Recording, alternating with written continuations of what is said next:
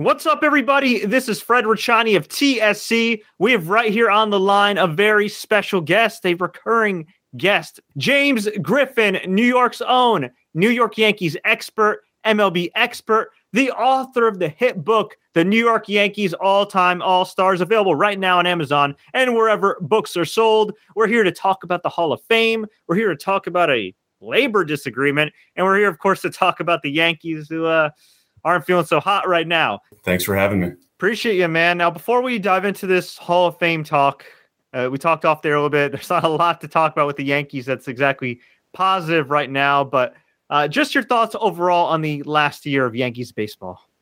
Yeah, sure. Not much positive to talk about in general in baseball right now, but certainly on the Yankees side as well. The Yankees, they're kind of stuck in this neutral ground right now and have been for quite some time, where it's very unusual, but they don't want to buck up and spend any money on players, which is unlike anything who's alive and well today. You know, nobody's used to that with the Yankees. So there's a couple of things that I think the Yankees could do to kind of shake up what's going on with them right now. So it's very clear that ownership is not going to spend any money. One thing that they could really do is spend a lot of money, or not a lot of money, but spend the money that they're willing to spend on player development and scouting, because the way it's going right now, I mean, Fred, who's the last player that you can remember that's homegrown in the Yankees that became any semblance of a star? It's been a while. Robinson Cano and Brett Gardner. Those are the only two, basically since turn of the century, the only two players that they've developed. So that is a serious problem, especially when they're not willing to spend on free agents, and not a whole lot of players actually hit the free agent market because a lot of these teams are wisely locking them up early on. So when they're, in their early 20s and they show some promise, they'll sign them to a real long extension so that those players, they're not going to be any use when they actually do hit free agency. And let's say they're mid-30s. So, Brian Cashman gets a lot of flack. Aaron Boone gets a lot of flack. Some of it is warranted, but I'll tell you, Boone doesn't have a whole lot to work with in terms of young talent to develop at the major league level. And Brian Cashman, he's pretty good with those major league trades and free agent signings when he's allowed to do them. But really, I think it's that scouting and player development, which Cashman is in charge of, but maybe he should take a step back, still be the GM, but just stick to the major league moves and let somebody else kind of get into this farm system, clean house, do what you got to do, but do something that kind of improves that pipeline so that Cashman does have good players to work with, so that Boone does have good players to work with on the major league team. I think if they do that, that could make some significant improvements. Of course, they could also go back to spending money. That would be good too. But I think the former option is really it's what we're left with right now with the current ownership. So, not a whole lot to talk about in terms of Yankees these days. And when it comes to the labor issues with baseball, I have a feeling we're going to get a delay on the season this year, if not a significant delay, which is highly unfortunate. But it is what it is. Things won't actually happen until the paychecks start getting hit. So once it comes to around March, April timeframe, that's when we'll really see some movement. So don't hold your breath for anything over the next couple of months. The MLBPA gets their players paid, and I'm not trying to hate on the NFLPA. I cover football pretty extensively, as you know, but there are always times where I feel like, damn, like with football, with some of these other sports, sometimes they leave like money on the table, and with MLBPA, you don't get that at all. So why do you think the MLBPA is such a strong union and there's so much unity, at least when it comes to getting paid compared to these other sports leagues? Yeah, we can actually, or not you and I, but the players can actually thank Marvin Miller, who made the Hall of Fame last year. He was the first figure within baseball to really not just lobby for, but successfully create a players union. And they were the first players union in any of the major sports.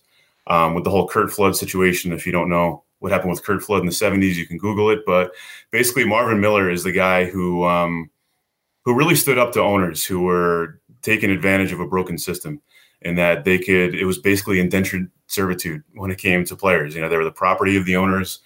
They couldn't lobby for better salaries. When it came to player movement, they couldn't become free agents.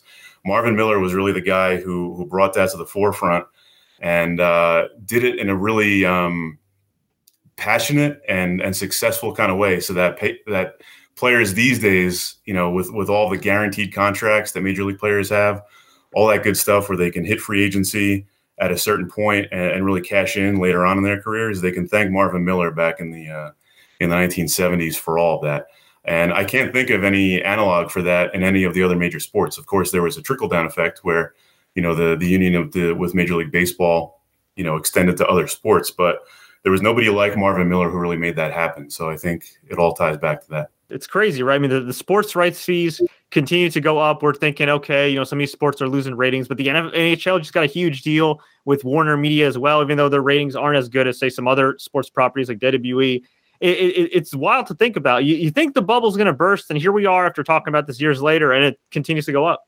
When we get to a situation like this where, everybody's going to lose money because they're going to miss games. So I could see them, the last time Major League Baseball had an issue like this, it's got to be close to 20 years ago.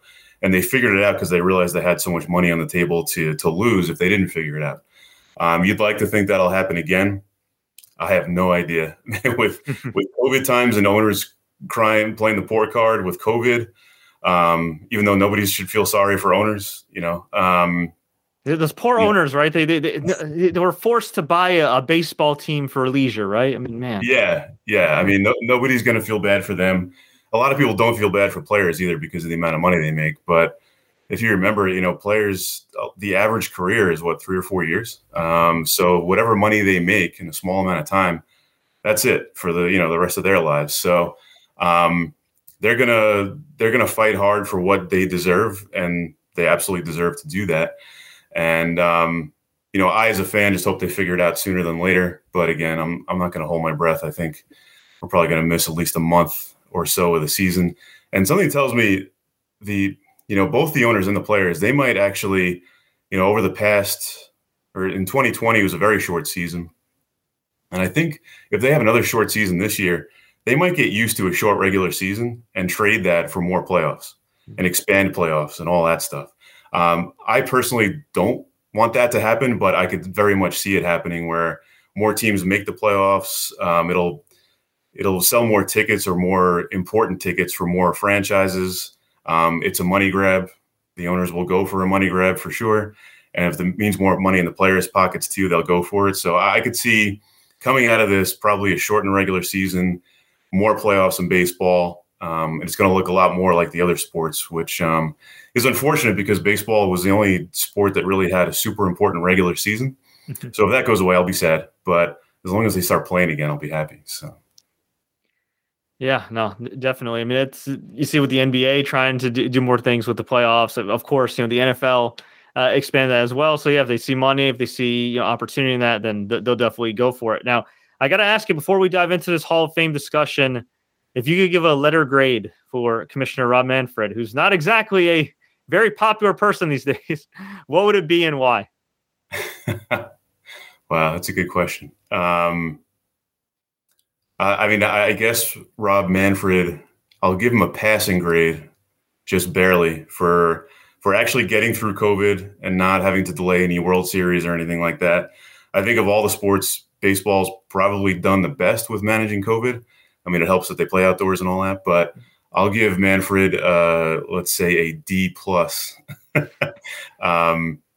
he has not done a great job at all and probably could have avoided all these lockouts and all this nonsense with the rules that they're experimenting with and all that. It could be done a lot better.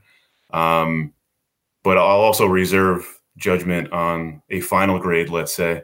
Let's see how long this delay is or how long this lockout goes, because that D+ could go south pretty quick. So, yeah, if we're a month in and there's no games, I know I'm definitely gonna be having you blow up my inbox to talk about it. So hopefully that won't be the case. So he'll get a higher grade. But yeah, not exactly popular, and understandably so. But what is popular every year, of course, is the Hall of Fame and the Hall of Fame talk that you and I have every year around this time. Who, in your opinion, if there's anybody, is a slam dunk this year? Yeah, there's no slam dunks this year, actually. So similar to last year, where I don't think nobody got elected last year, but as far as first timers, nobody was particularly close. And similarly, this year, there's really no new guys who are are very obvious Hall of Famers, which is unusual. Although one may get in, but I'll get to him in a little bit. But yeah, as far as slam dunks, none. But I can tell you, as far as the big names who are actually in their last year of eligibility this year, who may sneak in, although it's kind of iffy. So our favorite trio of Roger Clemens, Barry Bonds, and Curt Schilling, who have various issues for various reasons. Clemens and Bonds, you and I have talked in past years about how they deserve to get in. I'm not going to belabor those points anymore. You can go back to previous videos of Fred and I, talking about that. But right now, I thought that by their final year, they'd get over the hump and get in relatively easily. It's not the case right now. So a little over 40% of the vote is known with public ballots that are published. And right now, both Bonds and Clemens sit just over that 75% mark to gain election, which frankly, it's not enough because of all the public ballots, the percentage of people who are willing to vote for guys like Clemens and Bonds they are, I guess, let's say, more willing to vote for Clemens and Bonds, whereas the people who are not willing to share their ballots usually are not inclined to vote for guys like that. So they're going to need to get up into that 80 to 85% of the known ballots to really have a chance at election. And right now it's looking good, which is unfortunate for a couple of reasons. One, they deserve to be in there. Warts and all, they're not perfect people. There's lots of not perfect people in the Hall of Fame right now. But also, if they don't get in now, this whole nonsense about steroids is just going to drag on, and it's going to continue to be a story until they eventually get elected, whether it's via Veterans Committee or some kind of special committee that they put together, which I could certainly see in the future, like a steroid committee where they try to decide these guys. But yeah, it's a shame they won't get in, and it's just going to continue to be a story every year when the Hall of Fame time comes around. Now, the other guy with Schilling, so he was really, really close last year. He was the closest to actually getting election last year. And I'm not going to pontificate on all of the ills of Curt Schilling like I did last year, but basically he's not a good guy at all, even by Hall of Fame standards, where there's lots of bad actors in there. Schilling kind of takes the cake, but he actually, before this election cycle, he requested his name to be taken off the ballot because he was upset because he missed by a few points last year. Poor him, right? But he asked for his name to be taken off, and finally somebody did the right thing about Curt Schilling and didn't listen to him. And I wish more people would just not listen to Curt Schilling. They kept his name on there, but it has given him a hit. I mean, he's down below 60% now, whereas he was up around 72% last year. So Schilling's not going to get in either. And it's the last hurrah for all three of those guys. So, Clemens and Bonds, there's an outside shot. I highly doubt it.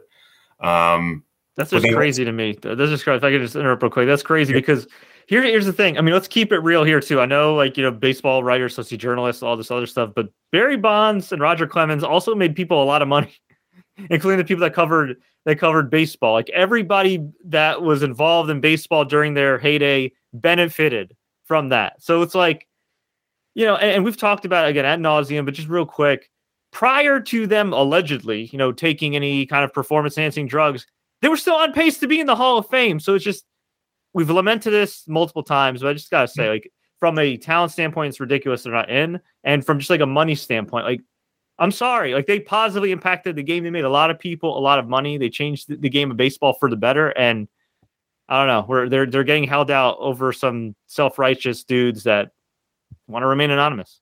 Yeah, and the very writers who are crucifying them now, they willingly turned a blind eye to the steroid use as it was happening, and now they're deciding that was bad, which is hypocritical at best. Yeah, I'm off my soapbox. You continue. All good. So speaking of steroid use, there's two first-timers on the ballot. There's more than two first-timers, but there's two that are really significant and that we can dig into. So David Ortiz and Alex Rodriguez, both have been tied to steroids, both in very different ways. So they both showed up on the survey testing, which was supposed to be anonymous in 2003. That was just supposed to be, let's get a feel. Baseball was trying to get a feel for how many guys are truly taking steroids. So they did a survey test of about 100 players to see what the percentage was.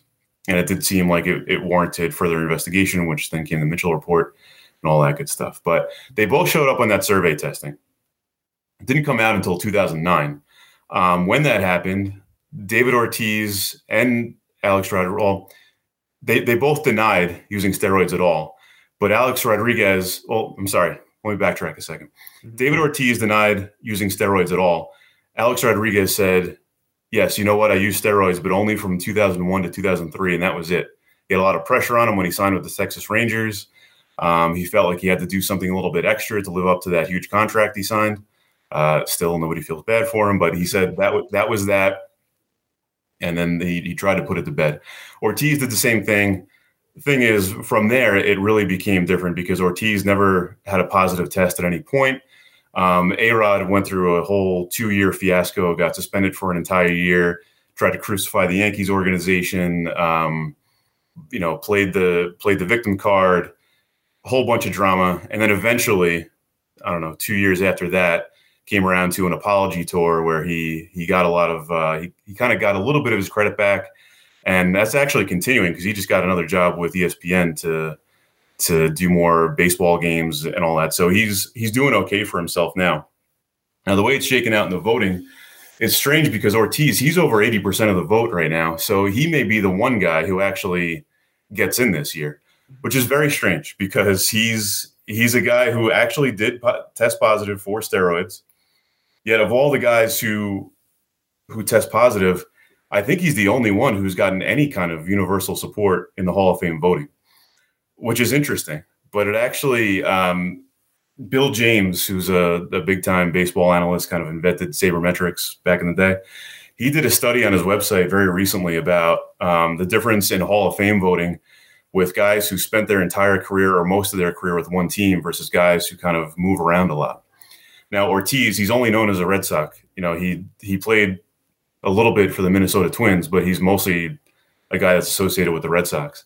And it's based on this Bill James study. Guys who spend their career with one team, they're more than twice as likely to get voted into the Hall of Fame than guys who had a similar career but bounced around from team to team. So that may have something to do with Ortiz, but it's still strange because of that steroid, the positive test and all that. But he's the one guy who's going to make it in. A-Rod, he's a whole case on his own. He's a unique case. Nobody has the steroid story that A-Rod does. And he's around 40% of the vote right now. But he could get in eventually. He's got another 9 years on the ballot. And honestly, 40% is a pretty good start. It's better than Clemens and Bonds did in their first year on the ballot. So maybe there is a future with A-Rod in the Hall of Fame too. But those are the two juicier stories of the new guys on the Hall of Fame. And then there's a bunch of guys in limbo. So there's a ton of guys who had pretty good careers, some great careers, who they're not particularly close, but they're not too far away either. So guys like Todd Helton, Andruw Jones, Scott Rowland, Billy Wagner, 4 guys who you could definitely make the case that they're Hall of Famers. For various reasons, they don't make it in or haven't made it in over the past 5 years or so. Helton played in Colorado. Most writers hold that against him. Andruw Jones was a really good fielder, had a terrible back half of his career where he was a bench player. Wasn't a flashy hitter, but he was a good solid hitter. Scott Rowland, same thing, not a flashy hitter, really good fielder that tends not to be valued as much by Hall of Fame voters. And Billy Wagner, as a closer, people don't know what to do with him because he had a relatively short career. But I made the case last year, I think, that he and Trevor Hoffman, very, very similar careers. Wagner was better over a shorter period. Hoffman was not as good over a longer period, but in terms of value, they're very similar. And Hoffman was a slam dunk. Billy Wagner is around the 50% range right now. All 4 of those guys, they have a good bit of eligibility left, at least 3 or 4 years. So I think while these guys are in limbo, there's at least an outside shot that those guys get in. It won't be this year, but there's a shot for those guys. And there's a slew of other guys who are, if not in the same category as those 4, they're very, very close. Really, really good players for a good long time. Bobby Abreu, Jeff Kent, Andy Pettitte, Manny Ramirez, Omar Vizquel, who's fallen off a cliff because of off-the-field issues, so to speak, with him. And last but not least, Gary Sheffield, who's kind of the poster boy for that Bill James study with a nomadic type player where they bounce from team to team. I mean, Gary Sheffield, he played, I think, for 10 teams maybe over his career and none for more than 3 years or so. But no matter where he went, he was a machine in terms of hitting. Like, you're not going to find a better hitter than Gary Sheffield over most of his career. So those guys are in limbo too. I don't think those guys will ever get in. There's various steroid whispers and even positive tests in Andy Pettitte case. Manny Ramirez tested positive twice. Didn't Gary Sheffield have the clear or something like that from back in the day? Yeah. Yeah, he was friends with Barry Bonds, and that's his tie to steroids. He apparently got some kind of like lotion or something for his arthritic knee that they say was steroids. But that's really it with Gary Sheffield. I mean, he was kind of a big guy, but he wasn't Bonds or McGuire or Giambi or guys like that. I think he was just a really good hitter. But he was also a terrible fielder, which is held against him. But yeah, so there's this really big gray area on the ballot that's still trying to sort itself out. I think there's a handful of guys that have a shot. Probably 2 or 3 will get in eventually. I'm hoping it's a guy like Todd Helton who really deserves it. Even Scott Rowland, he's pretty damn close too, and I think he deserves it. So hopefully, if not this year, at least next year, we see some new blood get elected into the Hall of Fame. For sure. And I think with David Ortiz, when you see him on TV, he's kind of a likable guy, and he's jovial, and it's kind of like, it's almost like kind of baseball. It's like Charles Barkley. You know what I mean? He can say whatever the hell he wants and just get away with it because he's just so likable, or you just want to hear anything he has to say, and he's not very politically correct. So I think that helps him out a lot. He's a likable guy. Like, you'd want to hang out with him. Like Roger Clemens, sorry, but in real life, kind of seems like a prick. Barry Bonds, bad, amazing player, maybe the best player of all time, but just kind of a prick, and everything. Whereas Big Papi, like, you want to party with this guy. Maybe not anymore after, what happened a couple years ago. But, right. I'm just saying, like, you want to light up a cigar with this dude, which I know is stupid for Hall of Fame voting because it should be based on talent and, the information we have and everything else. But, at the end of the day, right, it's the media game. He's in the media now, and I'd imagine that helps sway his favor, right? Yeah. I mean, he's a teddy bear, dare I say, as a Yankee fan. But and don't forget, he won a bunch of rings in Boston. He took them out of the basement in terms of breaking the curse and all that stuff. And he was clutch. I have to admit, he was a clutch player. He got it done in the playoffs. Certainly his reputation as a playoff hitter is way above and beyond what A-Rod ever was, even though A-Rod is a much better player than Ortiz was. I mean, A-Rod played the field. Ortiz was a lifetime DH. But you can't argue with the championship results. He's got, as Bill Parcells would say, he's got the pelts on the pony to prove it. And that's important for Hall of Fame voters. So maybe that has something to do with it too. What's your one bold MLB prediction on the field? So here's my bold prediction. It has to do with the labor issues. So coming out of the labor issues, we're going to have a whole bunch of new rules on the field that we're all going to have to deal with as fans and point and say, what the hell were you guys thinking? Because it's happened each of the past 2 years. And with so much money on the line, they're going to have to find a compromise. And, whether it's the owners vying for some dumb rule or if it's, the players, like I said, whether it's shortening the regular season or, vying for more playoff games so that they get a higher paycheck, whatever it is, there's going to be a whole bunch of new rules that especially crotchety old baseball fans are going to be very upset with. So get ready for some changes when and if this stuff finally clears up. Now, one rule I will say, if they do institute, I would be very happy about is the pitch clock, because there's a lot of consternation about games taking too long, and I get it. Baseball is not the most action-packed game. Games do tend to take a little while, but the way that they can really improve that is to implement and actually, have teeth to a pitch clock, because the biggest time waster in the game right now, it's when pitchers are looking in for a sign, they call off, there's batters in the box, they step out, all that. Mm-hmm. If they just keep it at like 20 seconds or less for every pitch, I mean, the games will shorten pretty damn quick. So if that is a rule that's instituted, I think that'll be the best for everybody. But I'm not going to hold my breath on them making a smart move. They're just going to make moves, and we'll see what shakes out. I really do appreciate the time. Tremendous insight as always. Before we let you go, where can fans find you and your book online? Yeah, Amazon is the best place to get it. It's called The New York Yankees All-Time All-Stars. You can also get it at brick and mortar bookshops if they even exist anymore. There's very few. JimmySays.blogspot.com. There we go.